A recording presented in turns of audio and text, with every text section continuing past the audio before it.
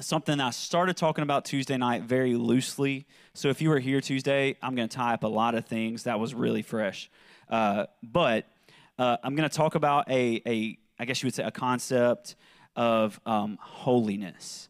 And if you're watching this from, if anybody that I grew up with, or me and Matt, or our family, thank you, Kyle, grew up with, or if you just grew up in the South at all, when you hear the word holiness, typically you get a negative feeling. So when somebody mentions the word holiness, 9 times out of 10, if you mention that to somebody who's been in church at all, there's almost a negative connotation to that idea of holiness. So I just feel the Lord's been moving in me about this since February, and finally kind of released me to start sharing some of this stuff. So that's where we're going to be. I had a whole thing planned in 1 Peter, but I actually think we're going to go to Romans 6 instead. The Lord changed that up on me yesterday. So Romans 6, we might hit 1 Peter, but I'm going to just do a lot of editing on the fly. So here we go. I'm going to read some stuff that I've been writing, and then we'll find ourselves momentarily in Romans 6. If you're new, thanks for being here. I see a lot of familiar faces that maybe aren't Dream regulars, but you come every now and then. I'm so glad you guys are here. I know it's kind of a different season with some churches being open, some churches being closed, and so we welcome everybody from all different churches. That's what we're about, the body. So I'm glad you guys are here. Thanks to everybody that's watching. We love y'all. All right. The concept of holiness has become taboo in the past decade. That is, if you don't know what that word means, I actually had to look it up. So that is, religion has forbid discussion of what Scripture says marks us as those set apart. So the concept of holiness has become a forbidden topic, really, in the church for the most part. Ironically, it's the one thing that Scripture says marks us as those who are set apart. We have replaced holiness, which really a lot of people see only as like fundamentalism, as in doing all the right things. When you mention holiness, most people think of doing the right things. That's not what holiness means. That's what fundamentalism is, if you want to get theological. But that's what we've seen it as. So we've replaced that with the teaching of grace. I love and am so thankful for the grace of Yahweh. But grace and holiness are not competing ideas. Grace and holiness go together, intertwined by the reality that we are the righteousness of God in Christ Jesus. So today, when we hear holiness, we usually think of works-based Christianity, right? If I mention the word holiness in regards to the church, immediately, at least me, I don't know about y'all, immediately my first thought is works-based Christianity. This isn't in my notes, but this is something the Lord showed me yesterday morning as I was just studying some of this stuff. This is really the whole idea of the day, and I'm going to bring a lot of stuff around this, so if this doesn't click initially, it's okay. Holiness is not works-based Christianity. Holiness is Christianity-based works. Okay, you ready? All right. Holiness is not works-based Christianity. In other words, holiness isn't you do so many works to earn Christianity. That's what a lot of us view it as, okay? Holiness is Christianity-based works, what you do from being identified as a Christian. Okay. While living in holiness involves works, the works are not what you do to earn righteousness or favor. The works are what you do from the fact that you are eternally righteous and favored. The New Testament word for being holy or holiness is hagios, the Greek word, which means set apart by and for God. That's all it means. So when you see holy or holiness or being holy as he is holy, 1 Peter, the only thing that Greek word means is to be set apart by and for God. That's it. Okay. It denotes that you are other than what and who those that are not saved are around you. So it marks you as other than those who are unbelievers. So holiness literally means to be set apart by and for God. For example, I'm going to use my marriage for a second. I didn't warn Jordan before this. So, for example, I'm in a covenant with my wife. When you get married, you enter into a covenant. If you didn't know that, that's what you do. Because I am set apart by and for my wife in marriage, there's a way I now live in upholding my identity as bridegroom that is other than how I lived before we started our relationship. You with me? My life looks different today than it did before I ever met Jordan. Why? Because there's the presence of a covenant.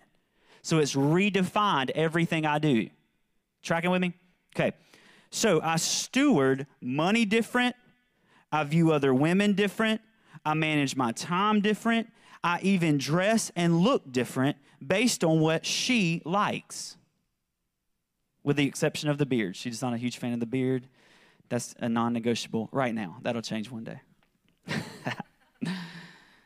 The beauty of covenant comes in how the other stewards their part of the joint covenant. It's beautiful to me and shows me how much my wife loves me when she lives devoted to me. Y'all with me? This is not deep stuff, so y'all should be right with me. Okay?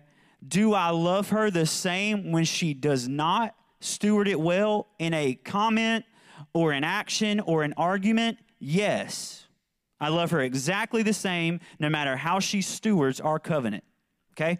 I love her unconditionally or without condition. So her works cannot earn my love, for she already has my love. If we could get that, all marriages would be restored in America. You know, I love her not because of what she does. I love her regardless of what she does. And then when the other comes around and says, I love them regardless of what they do, all of a sudden you have a marriage where each person is humbling themselves for the greater good. So one's lifting up the other and the other's lifting up the other. And you're traveling along this covenant relationship that ends in a beautiful life and family and kids that pursue the same thing. I believe, man, rabbits. I believe that our young adults, teenagers, whatever you want to say, young people, I believe today would not be so attracted to sexuality of the world if we had mothers and fathers who stewarded their own covenant correctly. Do you know why? Let me just brag on do you know why I pursue my wife like I do? Because I have parents that to this day pursue each other like they're designed to pursue each other. And so I refuse to settle for anything less than what I saw, right? Now, if you're like the majority and maybe you didn't grow up with parents who were like that, that's where the love of Jesus enters into your story. And now, instead of looking to a mother and father that maybe didn't fulfill the role they were designed to fulfill in your life, now you're looking to the bridegroom who is fulfilling it currently in your life personally.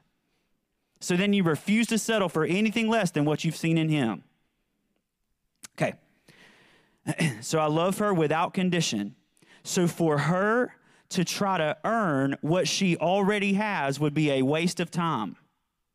She cannot get more of what she's already full of, which is how I see her and her being my bride. So where do works come in? You ready? This is the part I didn't talk to her about, but that's okay. So where do works come in? Works come from the place of inherited identity. So we might ask the question, now that I'm beloved, where could we go and what could we do from here? So for us, going back to the marriage thing, for us, it was bringing Veda out of our covenant. So the works are not how we earn each other's love. The works are, now that we have each other's love, what could we do? And Veda appears into the world. whose DNA, if you just took a strand of her DNA out, we learned about DNA at Adventure this week, so my mind's kind of been blown. It's awesome. But if you take a strand of her DNA out, it would be half Jordan and half Josh. She's literally all the way down to the atoms that make her up, fully a product of our covenant. So the works coming out of our covenant is reproducing what is full of our covenant. That's holiness. Because we made holiness the way we earned righteousness, we missed out on the holiness produced from righteousness. Just like grace and holiness go hand in hand, righteousness and holiness go hand in hand. Think of it like this. Holiness is what you get when righteousness and worship reproduce. So I desire to live holy because I am the righteousness of God, and I offer my life as a living sacrifice. I don't feel like I have to live holy to earn righteousness. I desire to live holy as one who has been made righteous in the eyes of God. All I want in my life is more of Him. So in order to take steps into the Holy of Holies, if you will, it's going to require my life to be purer and purer and purer.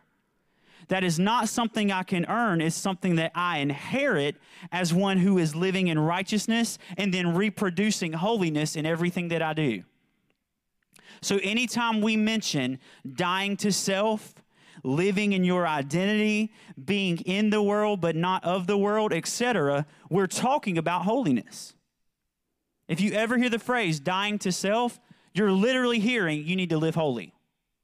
Same thing. So in February, the Lord said He was making us. Some of y'all remember this. We were on our way to Kohl's back when you could go there with, no restrictions. Amazing. We were on our way to Kohl's, and I just heard the Lord whisper as we're pulling into the parking lot, completely random. I'm sure there's some prophetic stuff here and there about that, but the Lord said that He was making us the leaders of the new holiness movement. Now, when He said that, I said, no, thank you, sir. Not me. You know what I mean? It was like, take that thing and cast it as far as the east is from the west. I don't want any part of it. I ran from it until I realized what He actually meant. We've been in a process of learning what it means to be the righteousness of God. That's all we've talked about. Anything that has to do with identity or beloved identity or how He sees us or Him being good, all of that has to do with righteousness, being made right. Okay? So we've been in a season learning what it means to be the righteousness of God. I believe as part of the hope and the close and accessible revelations we've been talking about so much, that He's preparing us for what we do with righteousness, which is leveraging it into holiness. So just to reiterate, and I'm gonna reiterate this the whole day just so I can make it crystal clear so people don't think I'm twisting this. Okay? So just to reiterate, I am not talking about works to earn anything. That is not what I'm talking about. Okay? You couldn't earn it if you tried. So that's not what I'm talking about. I'm solely talking about the fruit from what has already been earned. Another way I've been saying it is this: holiness cannot produce righteousness. Or let me say it like this: holiness cannot earn righteousness. Holiness is how I steward righteousness. Y'all with me? I know this is a lot of theology and all that stuff, but it's going to get a little easier. So now that we've put holiness in its rightful place, I can begin teaching on why we should be set apart. I'm going to use that phrase a lot more today than the word holiness, just so we can kind of clear our brains of gunk, okay? So when I say set apart, I'm talking about holiness. That's what it means. But I think it's going to help us think clearly if we see it as what it is. All right, so Song of Songs, just to give you an example, don't turn there. Song of Songs is the great book of beloved identity. which I believe you can use righteousness and beloved identity interchangeably, okay? So it's the great book of righteousness or beloved identity. But there's a particular moment that sticks out to me, and it's this. It's in Song of Songs 2 and verse 14 and 15. Hey, Mike, what's up, man? 14 and 15. So just don't turn there. Just listen to this, okay? So he says to the bride, so Jesus talking to us prophetically, "It was I who took you and hid you up high in the secret stairway of the sky." Now listen to how it changes right here. He says, "Let me see your radiant face and hear your sweet voice, how beautiful your eyes of worship and lovely your voice in prayer." So when you hear that, she's already earned how he sees her, right? Your radiant face, sweet voice, how beautiful your eyes of worship, lovely your voice in prayer. He says all of that before he says what he's about to say. So she's already earned how he sees her. Then he says this, "You must catch the troubling foxes, those sly little foxes that hinder our relationship. For they raid our budding vineyard of love to ruin what I've planted within you. Will you catch them and remove them from me? We will do it together." So he doesn't say, if you'll remove the troubling foxes, then I'll look at you with your beautiful eyes of worship. He says, your eyes of worship are beautiful, therefore we got to remove the troubling foxes. You see that? So why would he tell her, why, if he already sees her as good, why would he tell her to remove the foxes? If you read in the Passion Translation, the footnote right there, for foxes is compromises that we've allowed to slide into our garden. Okay? So foxes, compromises. Because he was so why would he tell her to remove the foxes? Because he was planting things within her that compromise was destroying. So she was asked to partner with him in removing these compromises so that she could produce the fullness of what she, the beloved, was designed for. Okay? That is holiness. That is holiness. So go with me to, actually, I want to read something, then we're going to go to Romans 6. So let me pull out my phone. I said this Tuesday night. I hate using technology in services. But it's great. I love it. Thank you, Lord, for it. I just personally don't like it. All right. So let me before we go to Romans 6, and I'm going to go ahead and open up my Bible to that bad boy. Let me just read this, okay? The Lord pointed this out to me this week, and this is where we're going to live in this tension right here. So Apostle Paul, in Romans 3:28 writes this. Y'all ready for this? Your mind's about to be blown. Paul says this, "A person is declared to be right or righteous. A person is declared to be right on the basis of faith alone, apart from works." Got that? Paul, a person is declared to be right solely on the basis of faith, apart from works. Here's what James says in James 2:24. A person is righteous by works and not faith alone. See, some of you, I didn't know that was in there, did you? Ready? Paul, a person is declared by faith alone, righteous by faith alone. James, a person is declared by works and not by faith alone. Bill Johnson says that revelation is in the tension of two seemingly contradictory ideas, okay? So who was right, Paul or James? Yes. Scholars used to, they don't do this anymore, used to debate these two like nobody's business, because they would say that James was writing right there to basically go against Paul, this Gentile reaching crazy guy. You know what I'm saying? That's what they used to think. But James, if you read through James chapter 2, which let me encourage you, I've been doing this a lot lately. I've been reading the Bible in chunks, which I used to do a lot, but not just taking one verse. I'm talking about today I'm going to read the book of Romans and just taking it in chunks, because you get into some messy situations when you pick it up at Romans 3:28, read a few verses, then hop over to James 2:24 and read a few verses, and now you're sitting there thinking, well, the Bible's not the Word of God. It contradicts itself. right? But that's what we do. Man, I feel like the Lord called me to read James 2:24. He probably did. I would encourage you just go ahead and read the whole book of James. You'll hit 24. You know what I'm saying? Right? Like the numbers in your Bible are not divinely inspired. I can't wait. Like people like heretic. You know what I'm saying? The numbers in your Bible they're not divinely inspired. I'm thankful for them, but they were placed hundreds of years down the road just for us to be able to say, go to Romans 6. That's it. But when these were written, they were written as an entire letter. No breaks, no nothing. So when somebody would deliver this letter, let's say to the first group who got the letter of Romans, whoever that first group was, Lord, can you imagine hearing this? You know what I'm saying? They're sitting there and they're receiving what I believe is the greatest writing in human history. I believe the book of Romans, greater than any philosophical writing, any historical writing, Romans tops all of them for me. Unbelievable, okay? So they're hearing this stuff, and I want to encourage you, you've got to go through and read the Bible in chunks. James is 5 chapters. If we can't take 10 minutes to read the book of James, Lord help us, right? 5 chapters, that's it. That's it. Okay? So, if you read, I'm not going to do this, ironically, after I said all that. If you read through the entire book of James, but specifically James 2, James is not talking about faith as in believing in God. Paul is writing to a group of people who were brand new into this whole God thing.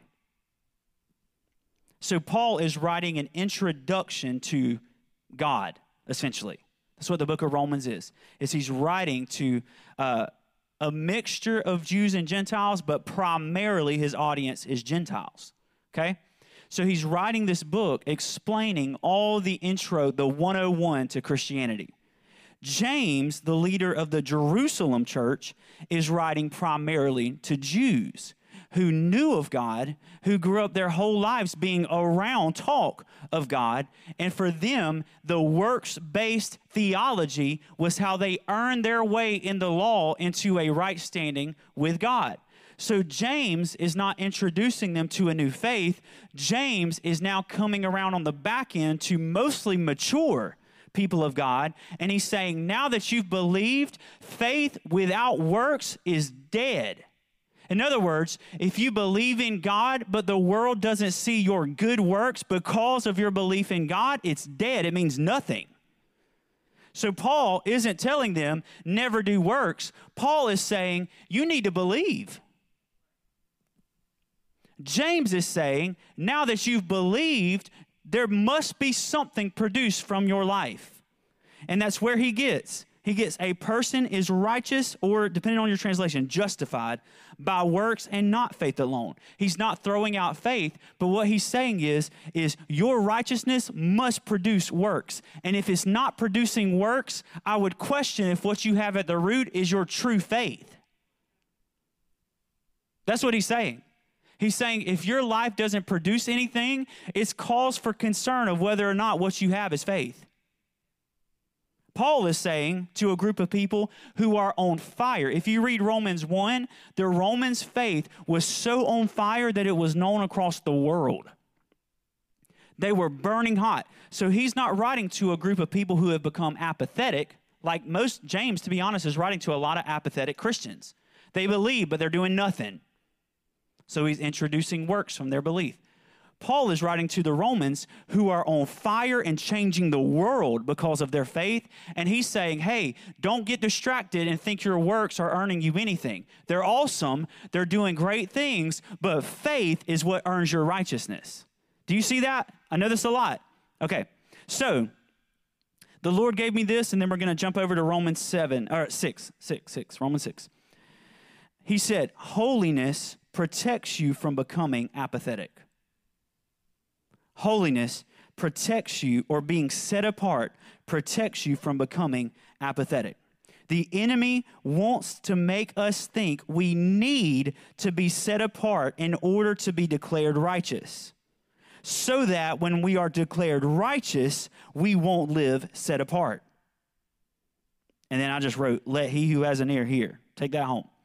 So I believe in this season of soil tending, it's what we've been talking about, tending the soil or hope, we've been saying, we have to ask ourselves the question, Where have I allowed compromise to affect what he has planted?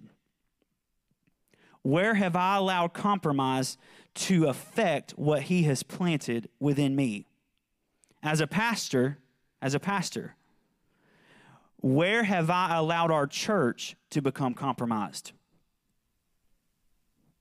Not because it changes our anointing in any way. We're anointed. But because it does affect how I operate and how we operate in the anointing we've been given. Let me give you this example. I know many, in fact, I would dare say all pastors are anointed to do amazing things for the kingdom. So there are churches, there are Catholic bishops right now, today, that have some crazy beliefs, but at the core of who they are, they're really anointed to affect the kingdom of God. But somewhere along the way, in 99% of our American churches, somewhere along the way, we've compromised, and because of the absence of the holiness message, we've instead said there's grace for our compromise. But we never actually dealt with the compromise. So all we've done, to go back to last week, is we've covered up symptoms when there is a root disease that is eating away at the anointing of thousands and thousands and thousands of anointed ones called to bring the earth into alignment with the kingdom of heaven. Are y'all with me? So instead, anointing's being wasted or stolen by foxes that the only way they can be dealt with is to realize that they're foxes or compromises, repent, and then move away from that direction. Repenting is changing how you think, and then the second meaning is to change the will that you follow or to turn and go another way. Okay. So the question isn't whether or not we should be set apart. You can't be a believer without being set apart, right? So the question isn't whether or not we should be set apart. The question is, what role does being set apart play in the kingdom hosting process? So let me read this. I'm going to start at Romans 5:18, and then we'll get into chapter 6. So hopefully you're there by now, and hopefully you're not too angry yet. But this is great stuff, y'all. This is great stuff. Let me just use this example. Let me use this example because I know people hate the holiness thing. So I'm your pastor, right? Welcome to church on Sunday morning. It's August. I'm your pastor, okay? If I go out, if I go out and party and cheat on my wife and start doing drugs and all that stuff, are you guys going to want me to be your pastor still? No. Why? I'm still the righteousness of God.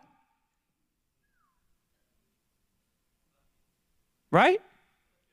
Why not? He sees me the same. Right? There's grace. He forgives me. I got grace. Right? See? You see what we do? So, and let me say it like this. Every human being is designed to pursue holiness.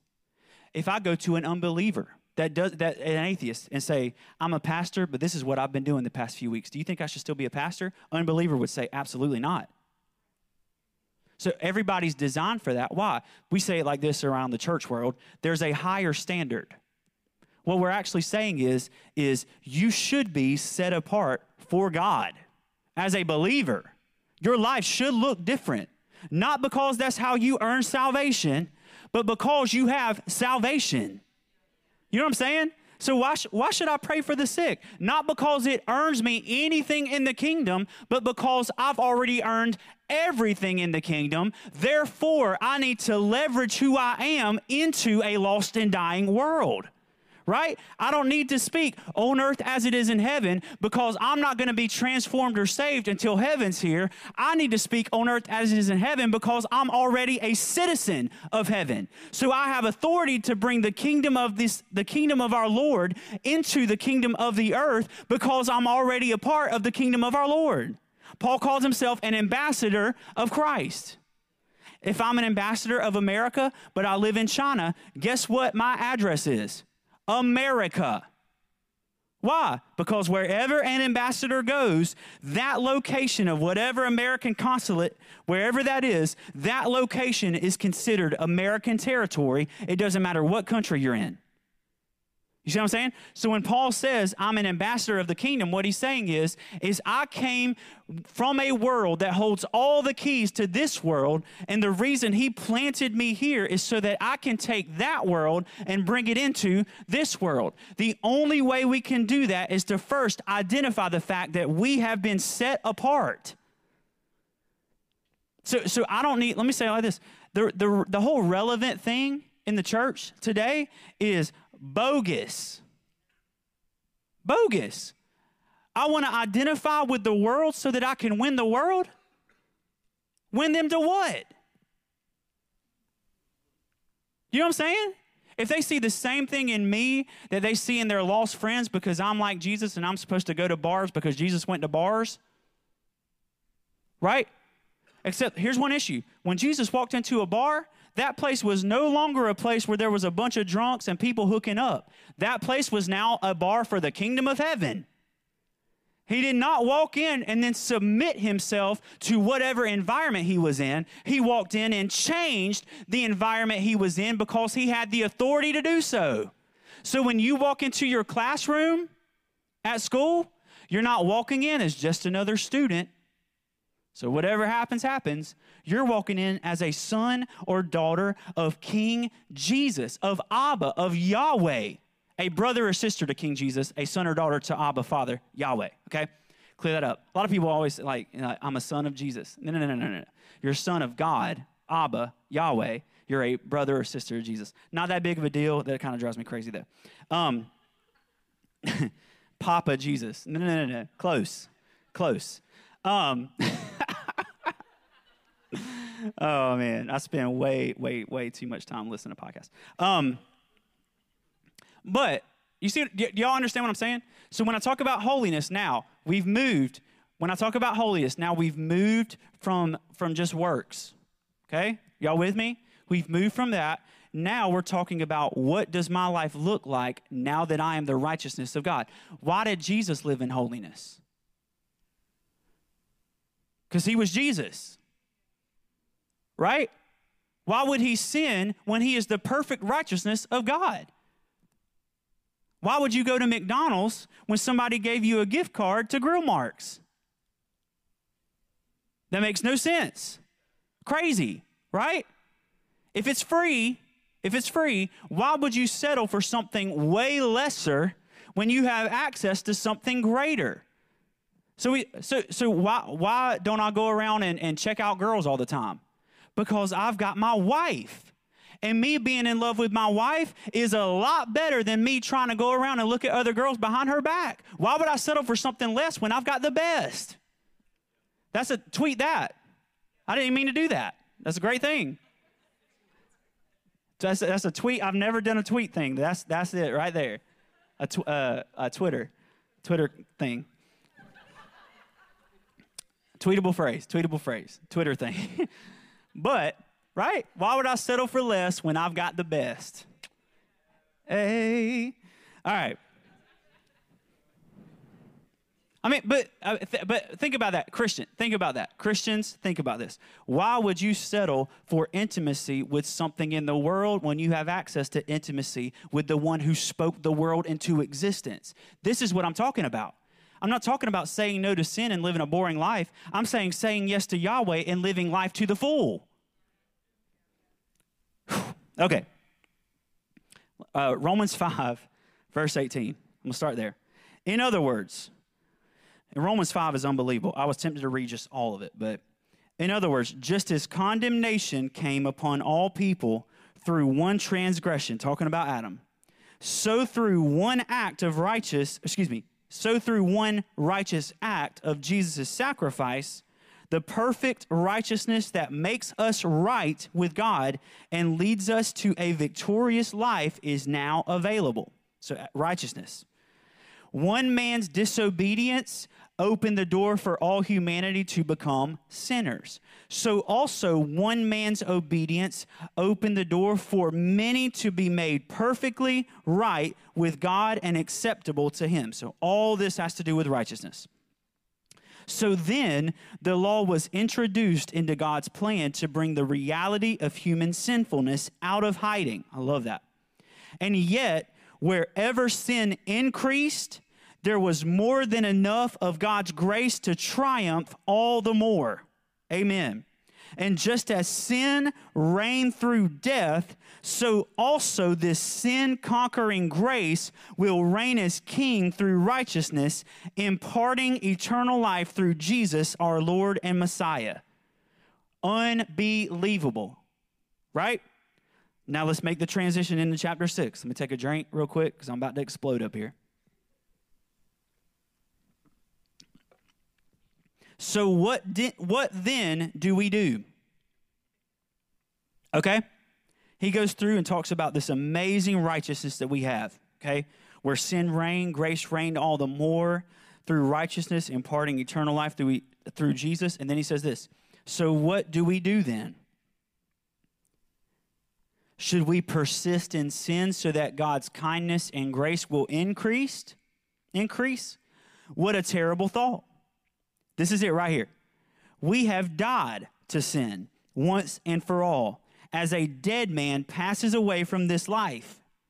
So how could we live under sin's rule a moment longer? Or have you forgotten that all of us who were immersed into union with Jesus, the Anointed One, were immersed into union with his death? Sharing his death by our baptism means that we were co-buried and in tune with him, so that when the Father's glory raised Christ from the dead, we were also raised with him. So we have been co-resurrected with him so that we could be empowered to walk in the freshness of new life. For since we are permanently grafted into him to experience a death like his, we are permanently grafted into him to experience a resurrection like his and the new life that it imparts. So listen to this right here. Listen to this. Could it be any clearer? Remember what this chapter started with. So what do? Do we just keep sinning so that God's grace can abound? Okay, that's what this chapter started with. So we're in that train of thought. Verse 6, could it be any clearer that our former identity, what's your former identity? Sin, okay? Our former identity is now and forever deprived of its power. For we were co-crucified with him to dismantle the stronghold of sin within us. Why? So that, this is huge right here, so that we would not continue to live a moment longer submitted to sin's power. So at this point, he's transitioned from just saying no to sin. That is not what holiness is. It's not saying no to things. It's being set apart. Okay? That's fundamentalism, and that's great. If that's your thing, rock and roll. Okay? I'm talking about being set apart. Set apart. And what Paul says is, if you've died to sin, you need to make sure you're not living enslaved to the thing that you were supposed to have died to. So anytime sin enters the picture, you're becoming a slave to an inferior kingdom, which Paul calls a lie, because that person should have died. So it's not an issue of right and wrong. It's an issue of who you are serving. Man. Obviously, a dead person is incapable of sinning. And if we were co-crucified with the Anointed One, we know that we will also share in the fullness of his life. And we know that since the Anointed One has been raised from the dead to die no more, his resurrection life has vanquished death, and its power over him is finished. I just, like, do y'all hear this stuff? I know I'm a nerd. This should blow you. I mean, this should make you want to go tackle everything. You know what I'm saying? Like, he says Jesus died and was resurrected. And because of that, sin has no power over him. Because of his resurrection life, his resurrection life has vanquished death, and its power over him is finished. But remember, what did you say? That we were co-crucified and co-resurrected with him. Hello? So, if his resurrection made death and its power over him finished, what does it mean to be co-resurrected with the one that death and its power is finished over? It means death and its power has been finished over us as well. And we know, for by, verse 10, his sacrifice, he died to sin's power once and for all. But he now lives, okay? He died to sin's power, period. So what after that? Now he lives continuously for the Father's pleasure. This is holiness. So let it be the same with you.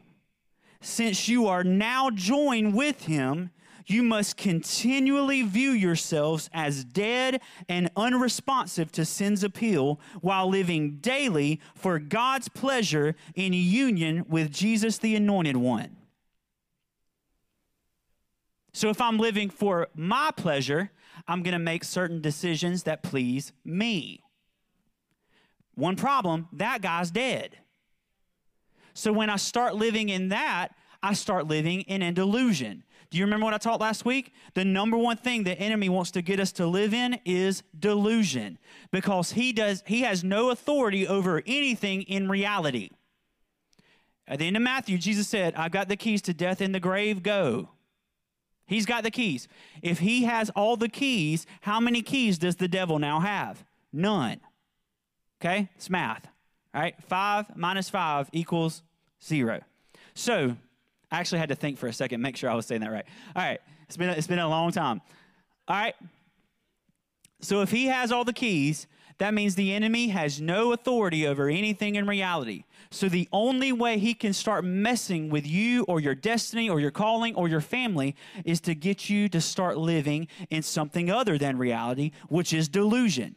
Once you get into delusion, now you've entered into territory where he actually has some authority over. Why? Because Yahweh doesn't deal with delusion, he deals with reality. So if you're living in delusion, there's nothing that the Lord can do in you until you heed the call to come out of delusion and into marvelous light, which Ephesians 5 says, turns everything that's hidden in the darkness into truth. What is truth? Reality. Are y'all with me? I know this is a lot. So what Paul is saying is he's saying, I once lived to please me. But now that I have died and been resurrected, I, like Jesus, live to please him. And if I live to please him, I'm making decisions that are radically different than how I live pleasing myself. If I'm living to please him, what am I naturally going to do? Run from sin. I'm going to hate sin. Why? Because I'm living to please him, not because I'm hating sin. Y'all with me? Let me mess with your brain for a second. When we start living to say no to sin, eventually you'll end up saying yes. Nope, nope, nope, nope, nope, and then a moment of weakness, yes. Amen? You don't have to hide, right? No. Okay, sure, whatever. He's got grace, right? But if you're living for God's pleasure, do you see the shift? If you're living for God's pleasure and you've died to that, now when the moment of compromise or the fox comes into the story, you're now looking at it and you're not saying no to it. You're saying yes to him, and your yes to him creates a subsequent consequence of a no to the temptation. Right?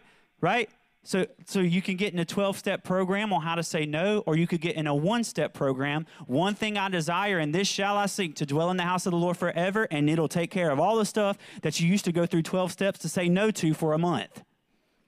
Man, I felt that one. That was good.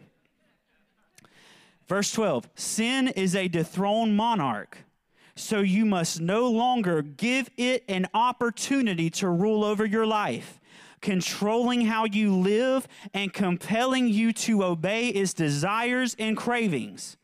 So then refuse to answer its call to surrender your body as a tool for wickedness. Instead, here comes the yes, instead, passionately answer God's call to keep yielding your body to Him as one who has now experienced resurrection life. Sin is a dethroned monarch. It's nothing. It's nothing. If you've died, sin is nothing to you. You have eternal life. You are the righteousness of God. If you're the righteousness of God, that means He has to see you as perfect. If He sees you as perfect, that means He sees you without flaw. If He sees you without flaw, that means to Him you have no flaws.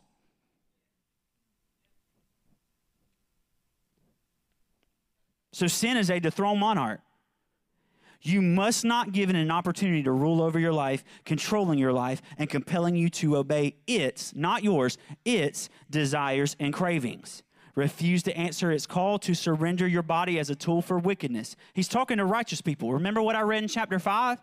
Chapter 5 all talked about you're the righteousness of God, which led into chapter 6, where he's now saying, now that you're the righteousness of God, let's go a little deeper and talk about how your life should look now that you are the righteousness of God. Okay. Instead, passionately answer God's call to keep yielding your body to Him as one who has now experienced resurrection life. You live now for His pleasure, ready to be used for His noble purposes.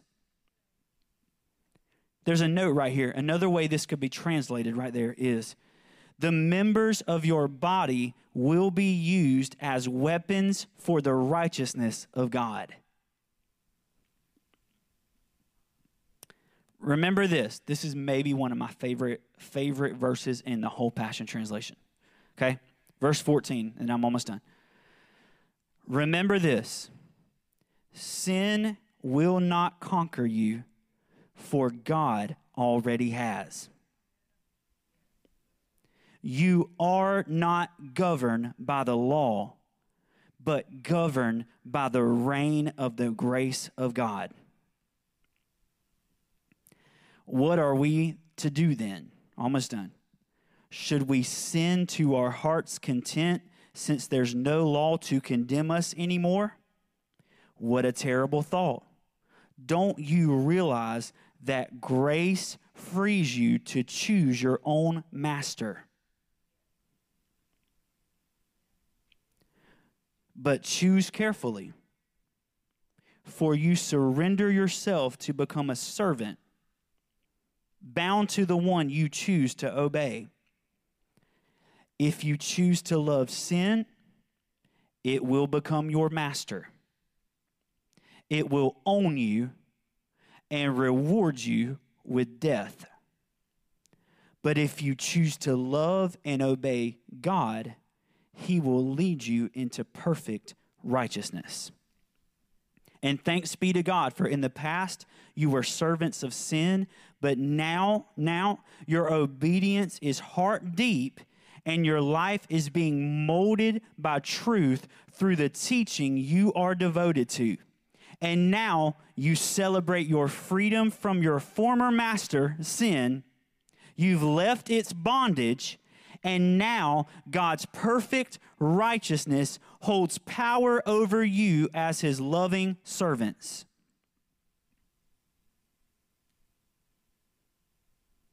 Man, I could keep going. Let's just finish it out. Only a couple more verses. Okay? Are y'all good? Okay. I've used the familiar terms a servant and a master to compensate for your weakness to understand. Tell it like it is. For just as you surrendered your bodies and souls, he's using past tense, Just as you used to surrender your bodies and souls to impurity and lawlessness, which only brought more lawlessness into your lives, so now surrender yourselves as servants of righteousness, which brings you deeper into true holiness. Okay? Surrender yourselves as servants to righteousness. You've already got righteousness. So now that you have righteousness, going deeper into that will bring you deeper into true holiness. For when you were bound as servants to sin, you lived your lives free from any obligation to righteousness. I read this week and my mind was just melted. What Paul was saying was, when you lived in covenant with sin, you had zero obligations to righteousness. So when you were alive in sin, you were dead in Christ. Right? When you became alive in Christ, the first thing that had to happen is for you to die to sin. So Paul right here is using just this unbelievable, I can't even get through how awesome his writing is right here. He's using this, and he's basically going two different ways. He's saying, when you were a sinner, you being the righteousness of God didn't mean anything, right? Yes. Awesome. Now that we've made that realization, now that you're the righteousness of God, how much should sin mean to you? Nothing. So he devalues sin by showing them how much they devalued God before salvation. Y'all, isn't that crazy? So cool. So tell me what benefit ensued from doing those things that you're now ashamed of. It left you with nothing but a legacy of shame and death. But now, as God's loving servants, you live in joyous freedom from the power of sin. Hello, there it is, right there. Right? Does sin have power? It doesn't matter because it doesn't have power over me. Heretic. Read Romans. All right. Listen to this right here. Okay? Consider the benefits you now enjoy. Here we go. You are brought deeper into the experience of true holiness that ends with eternal life. For sin's meager wages is death, but God's lavish gift is eternal life found in your union with the Lord Jesus, the Anointed One. And then he goes through and talks about how we shouldn't live obligated to sin anymore because of all that. And then Romans 8 hits and just tears the house down. Right? I mean, the case is closed. There's no accusing voice. There's no condemnation against those who are joined in life union with Jesus, the Anointed One. So it's 11. All I've done is basically read Scripture all day. But that's amazing because it'd be way easier to do that than for me to try to give you a message that says all the same stuff. Holiness. Let me read this real quick. What time is it? 11:54. St. Augustine wrote on this around the 4th century, A.D. And this is what he had to say. He says, He says, if you are good, praise is due to him who made you so. It is no credit to you. For if you were left to yourself, you could only be wicked. Why then do you try to pervert the truth in wishing to be praised when you do good and blaming God when you do evil? For though he said, and he's quoting Matthew, though he said, let your works shine before man, in the same Sermon on the Mount, he also said, do not parade your good deeds before man. I never caught that until just then. Until Jesus in the Sermon on the Mount at one point says, let your works shine before men so that they may glorify God. In the same Sermon on the Mount, Jesus says, do not parade your good works before men. Okay, where is Revelation? Right there in between. So if you think there are contradictions in St. Paul, you will find the same in the Gospels.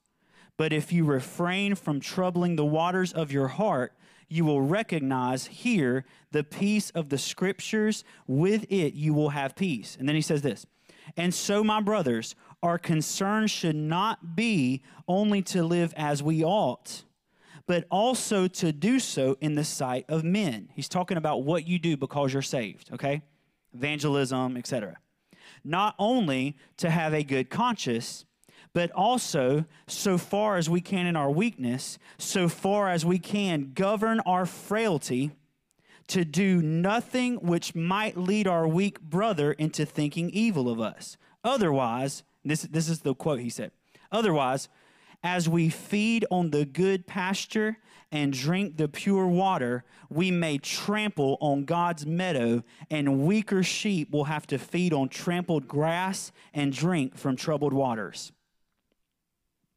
So what he's saying, he's writing to really still the early church around the 4th century AD, a little bit older, but still relatively young. And what he's saying is the same thing James is saying, and really the same thing Paul is saying. What he's saying is that you have been saved into a greater kingdom.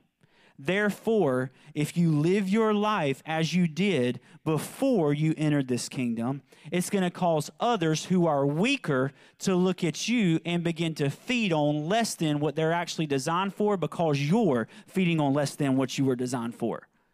So when we are Christians, when we're saved, but instead of living set apart consistently, and again, just to reiterate, I'm not talking about works to earn anything. That's not what I'm talking about. But when we are the righteousness of God, but we live as the unrighteousness of God, people look at us and say, if that's the righteousness of God, that don't look too different than what I got. And we start reproducing Genesis of the same kind. So unrighteous people pretending to be righteous or thinking that they're righteous, apart from living set apart, begin to reproduce those who say they're righteous by their words, but live nothing like the righteousness of God by their works. So we have a lot of, in the South especially, a lot of people that if you ask them, in fact, we do this all the time. We pray for so many homeless people. It's not even funny every week, especially this week. But if you're walking down the street and you're praying for people, the first thing I say is, do you know who Jesus is? And I could maybe count on my 5 fingers how many people have actually said, no, I don't know who Jesus is. Yet all of them are lost. I say all of them loosely. I'm sure there was some, legit ones. But in conversation. So what we have in the South is, and this is why I talk about the church so much, not because I love doing that, but because we've got to be set apart. We're not going to be able to reign in a kingdom that is totally other than the system of our world unless we first become the seed living other than the system of our world. That's what he's talking about when he says you're in the world, but you're not of the world. That doesn't mean distancing ourselves from all the bad people. That's what we thought it meant.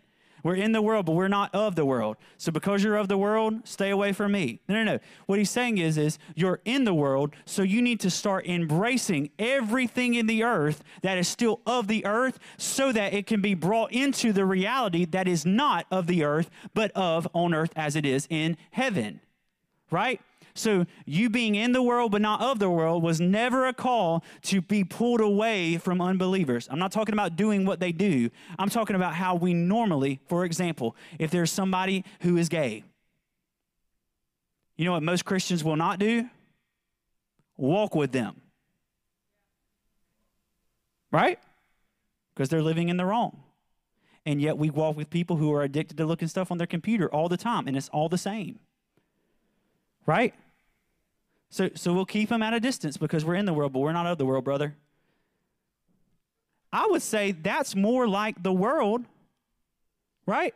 Instead, as somebody who is of a greater kingdom, who really holds the key, possibly the only key in their life to unlocking their true identity, it would be robbing the move of God in their life for me to say, I've got to stay away from you because you're a sinner, when I'm the key to bringing them into freedom.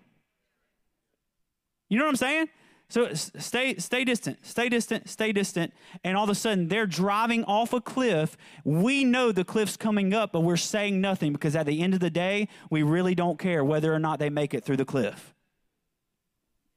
That is what I'm talking about when I talk about holiness. I'm talking about you living like Jesus. All who believe in me, John says, Jesus says, will do the works I do and greater works. What is he talking about? He's not just talking about raising the dead. That includes raising the dead, but he's talking about raising the dead, casting out demons, cleansing the lepers, and living holy. Right? It's ludicrous for me to think I can cast out a devil and not live without sin. And listen, and again, I'm not talking about being perfect. I'm talking about what reigns over my life, what controls the decisions I make. So am I making a decision to further my career because it looks like the right thing? Or am I making a decision to further my career because the Lord has specifically told me that's what you need to do? Those are not the same thing. One of those is living to please me. The other is living to please him. If I'm in him, but I'm continually living to please me, I'm no longer living in reality. I've now moved into delusion where the enemy is running rampant in my life. We ask the Lord to bless things that he never called us into. That's delusion. Right? Lord, would you just please, man, I made it to this job. I hate it. And the Lord's saying, listen, I never called you there in the first place. So here's the fix. Bye. Right? And I just use career because that's just, the big thing with a bunch of young adults is we're trying to figure life out. I'm telling you, the number one thing we need to figure out is seek first the kingdom of God and his righteousness, and all these things shall be added unto you, King James. Right? Seek first the kingdom of God and his righteousness. Not your job, not your career, but brother, you don't know what I got going on in my life. I don't need to know. Seek first the kingdom of God and his righteousness, and all these things shall be added unto you. I can't afford to tithe. But I don't know about your situation. All I know is seek first the kingdom of God and his righteousness, and all these things shall be added unto you. Right? I don't know if I should do this. I don't know if I should do this, or if I should do this. Doesn't matter. Seek first the kingdom of God and his righteousness, and all these things shall be added unto you. You see what I'm talking about?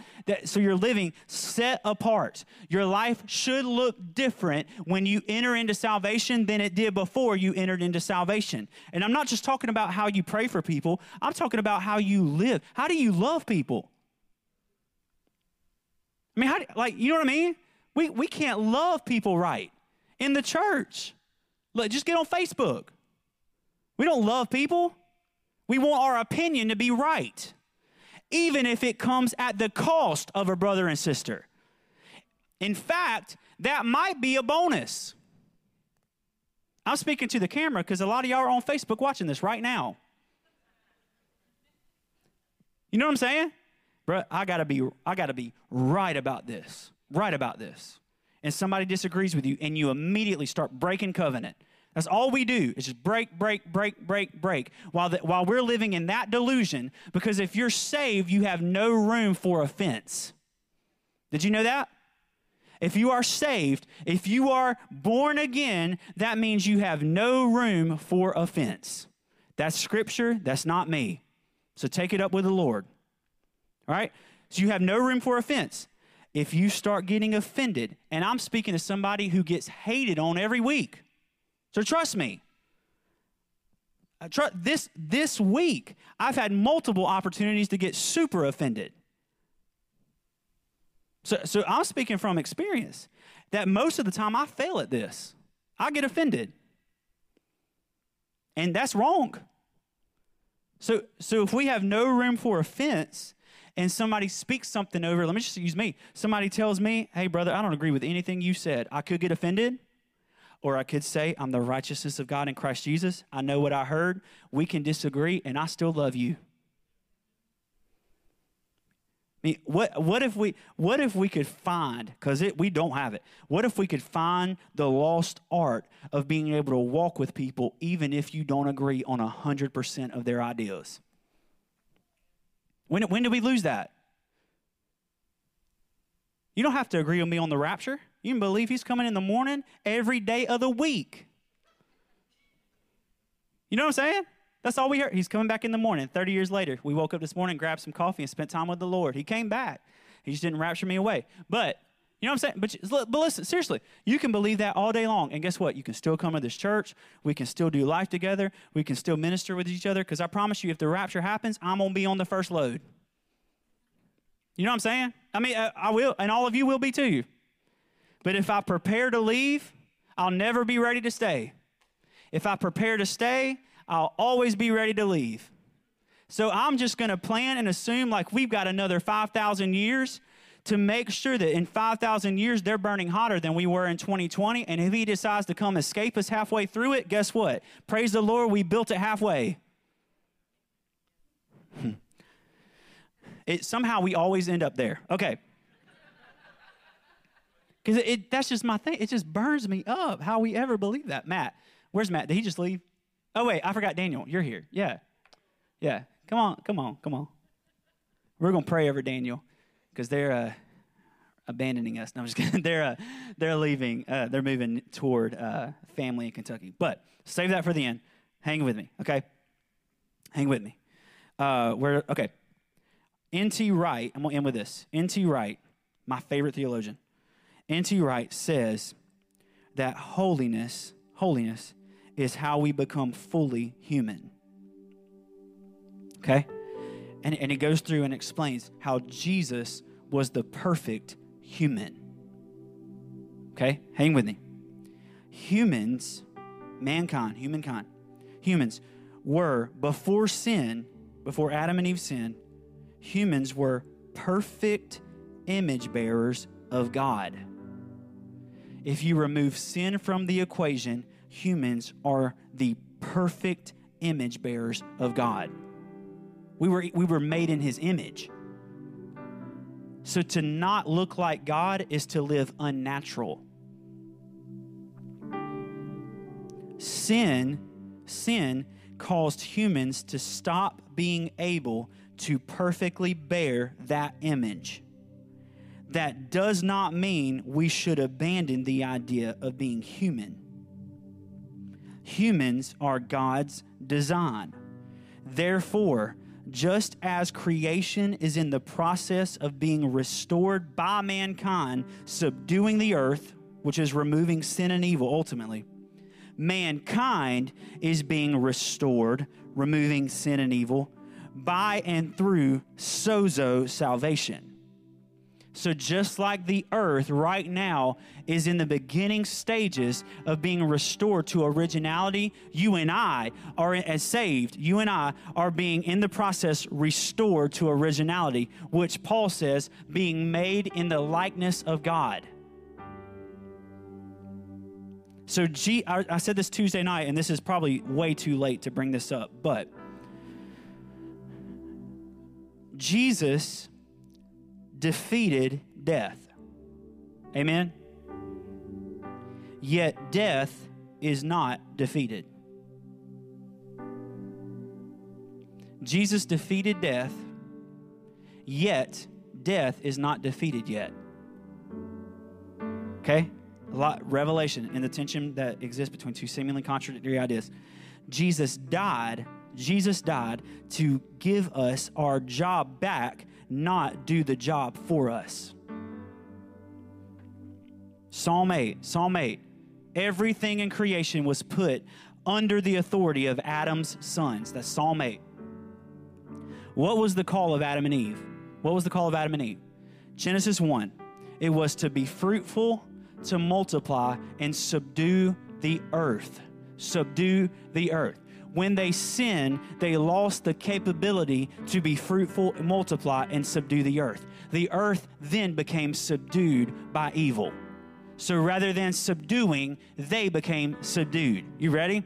So when Jesus died, Jesus didn't die to subdue the earth for us. Why didn't God just subdue the earth when he made them and said, have fun?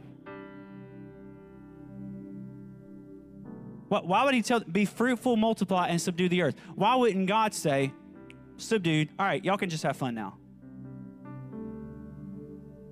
Because he created image bearers that the joy of their life would be broadcasting that image back to God in worship and throughout the cosmos until everything was subdued under the image of Almighty God. So it was a joy to image forth the image of God that they bore. When they sinned, they lost the perfect image. There was still an image there, but now it had a big, giant black ink spot.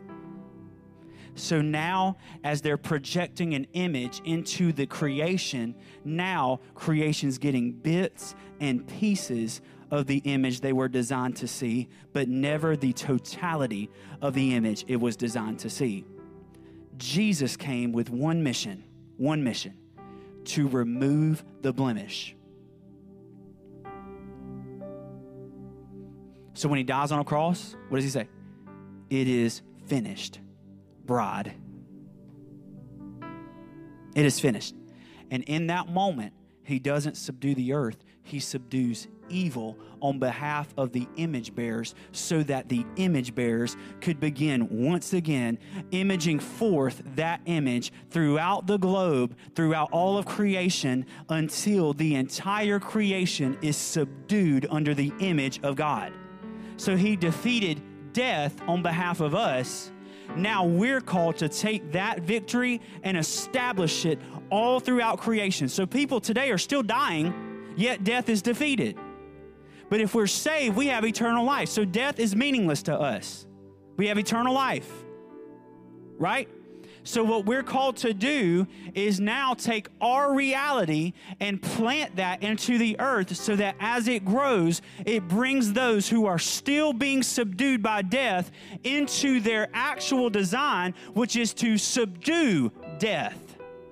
So he didn't do the job for us. He did the job in us so that we could then take what he did within us and broadcast it until all of creation is brought into on earth as it is in heaven reality. Right? So why do we evangelize? Because we look like the image of God that the globe needs. That all is rooted ultimately in righteousness, but then it's rooted in you making sure you live your life set apart. Not because you're saying no to evil and not because you're earning something in his sight, but because you've already said yes to him, which created a no to evil, and you've already earned every perfect identity within his sight. So now that I'm seen as perfect, what do I need to do within the globe to make sure they are seen as perfect as well? All of creation is standing on tiptoe, waiting for the manifestation of the sons and daughters of God. Why? Because when we start looking like we were designed to look, it will start looking like it was designed to look. Oh, man. We need to be dismantling the effects of sin and death on the lost world, but the enemy would love for you to chase after removing the sin in your brother's life while ignoring the sin in your own. The enemy would love nothing more than for you to be focused on what's wrong with everybody else and completely glaze over what's wrong with you. And again, I am not talking about righteousness. But there's places in my life where I've got to grow into my set-apart identity. There's places in my life where I've allowed offense, or I've allowed doubt, or I've allowed even the thought that I'm not what he says he is. That's all a part of it too. If you go through a moment and you think, maybe I'm not as good as he says I am, right there in that moment, you're not living in truth. You're not living in reality. Are y'all with me? We have to get serious about this. I desire to consecrate myself for the Lord. Why? Because Psalm 27:4 says, and I quote this every week, one thing I ask, and this shall I seek, to dwell in the house of the Lord forever, to gaze upon the beauty of the Lord, and to inquire in his temple. I want to die to myself to find my life. I want to bear his image in the cosmos. I want lip to lip as Moses had. I want my shadow to fall on people and then be healed. I want to speak to storms and viruses and then be shifted in a moment. I want our church to be so full of him that every power of hell trembles at the thought of being within 5 miles of here. I desire to be holy as he is holy. We should desire that. I should desire to be holy as he is holy. Why? Because I look like he looks. I'm missing the fullness of who I am if I'm living as anything other than Jesus as my standard. The standard is not what's good enough. You know, we used to say this in youth ministry. We didn't ask if we, shouldn't do this and this and this, particularly when we're talking about dating. The question we used to ask is, well, tell us exactly what sin is so we can get right up as close as we can. As kids, that's what you know what I mean? So we'd say, whoever my youth pastor was at the moment. So what about this? Is that technically sin, or is it kind of just like a gray area? And if they said gray area, game on. Now, I never date anybody seriously until Jordan, so that would have been not great, but the Lord protected me from that. But that's where a lot of people fall in the church. Is we think what's gray. And the Lord is trying to get us out of darkness and, to be honest, really out of grayness and into marvelous light. I'd rather you be hot or cold, but if you're lukewarm, I'll spit you out of my mouth. I'd rather you be lost or fully saved, but if you're a pretender, we're not going to do anything with that. And ironically, most of the church today is full of lukewarm. This is the message of being set apart. This is the message of holiness, that you lay down the old wineskin, that you lay down the cold, that you lay down the Adam nature, the sin nature, the old man, and that as you lay that down, you begin to experience resurrection life. How did all the disciples go through being tormented and killed and their heads chopped off and pulled apart by horses and crucified upside down, and yet the church explode? Because they lived so set apart that when they were dying, it gave birth to a freedom for a whole nother group of people that said, if they could live set apart even unto death, I can live set apart even unto death. And the church was built, as all theologians say, on the blood of the martyrs. You must die to find life. Whoever loses his life will find it, and whoever finds his own life will lose it. So I know there's a lot of stuff that I can make way more clear, but that stuff we're going to have to take to the secret place. But I just feel the Lord is pulling us in this season. I said this 2 weeks ago, I believe, that what we do in this season will determine what we hold in the next. Hear that. What you do in this season will determine what you hold in the next. How set apart you get in this season will determine how much glory you see in the next. So I'm going to pray. And as I pray, I just want the Lord to show us those foxes. To show us the foxes. So y'all just pray with me for a moment. Yahweh, I honor you in this place. I honor you in this place. This is holy ground. This is set apart ground here. In fact, all of Scripture through the Old Testament and the New Testament calls you holy. Why? Because you are totally other than. And you died to give us access to that other than reality where you are. You tore the veil into the Holy of Holies and gave every man an inner Holy of Holies that rivaled anything that the temple ever produced. So Yahweh, I pray today that you would allow us to see those compromises. Where have we compromised? It could be so little as what we were talking about earlier in worship. It could be so little as a flawed view of ourselves. It could be doubt. It could be disobedience. But it could be big stuff. Maybe you feel like you're in bondage to impurity. Maybe you feel like that there are chains that sin has put around your neck that you don't feel like you can get loose from. I'm telling you today you can. I'm not just telling you can, I'm telling you you will in Jesus' name.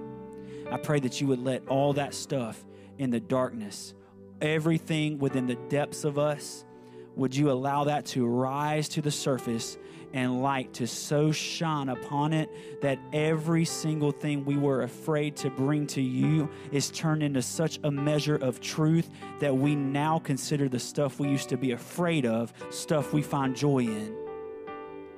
I pray that. Lord, I pray you would restore marriages. I pray that husbands and wives would be so consumed with living devoted to the other that it would produce a fusion that is unmistakable in the globe. Restore relationships. Restore kids. Kids that maybe don't view Abba, Yahweh, Father, correctly because maybe they didn't have a good father, or maybe they didn't have a good mother, or maybe they didn't have parents that stayed together their whole lives. That's the majority today. Yahweh, I pray that you would replace those images with images of who you really are, which is a bridegroom who will never leave and a papa who will never be disappointed.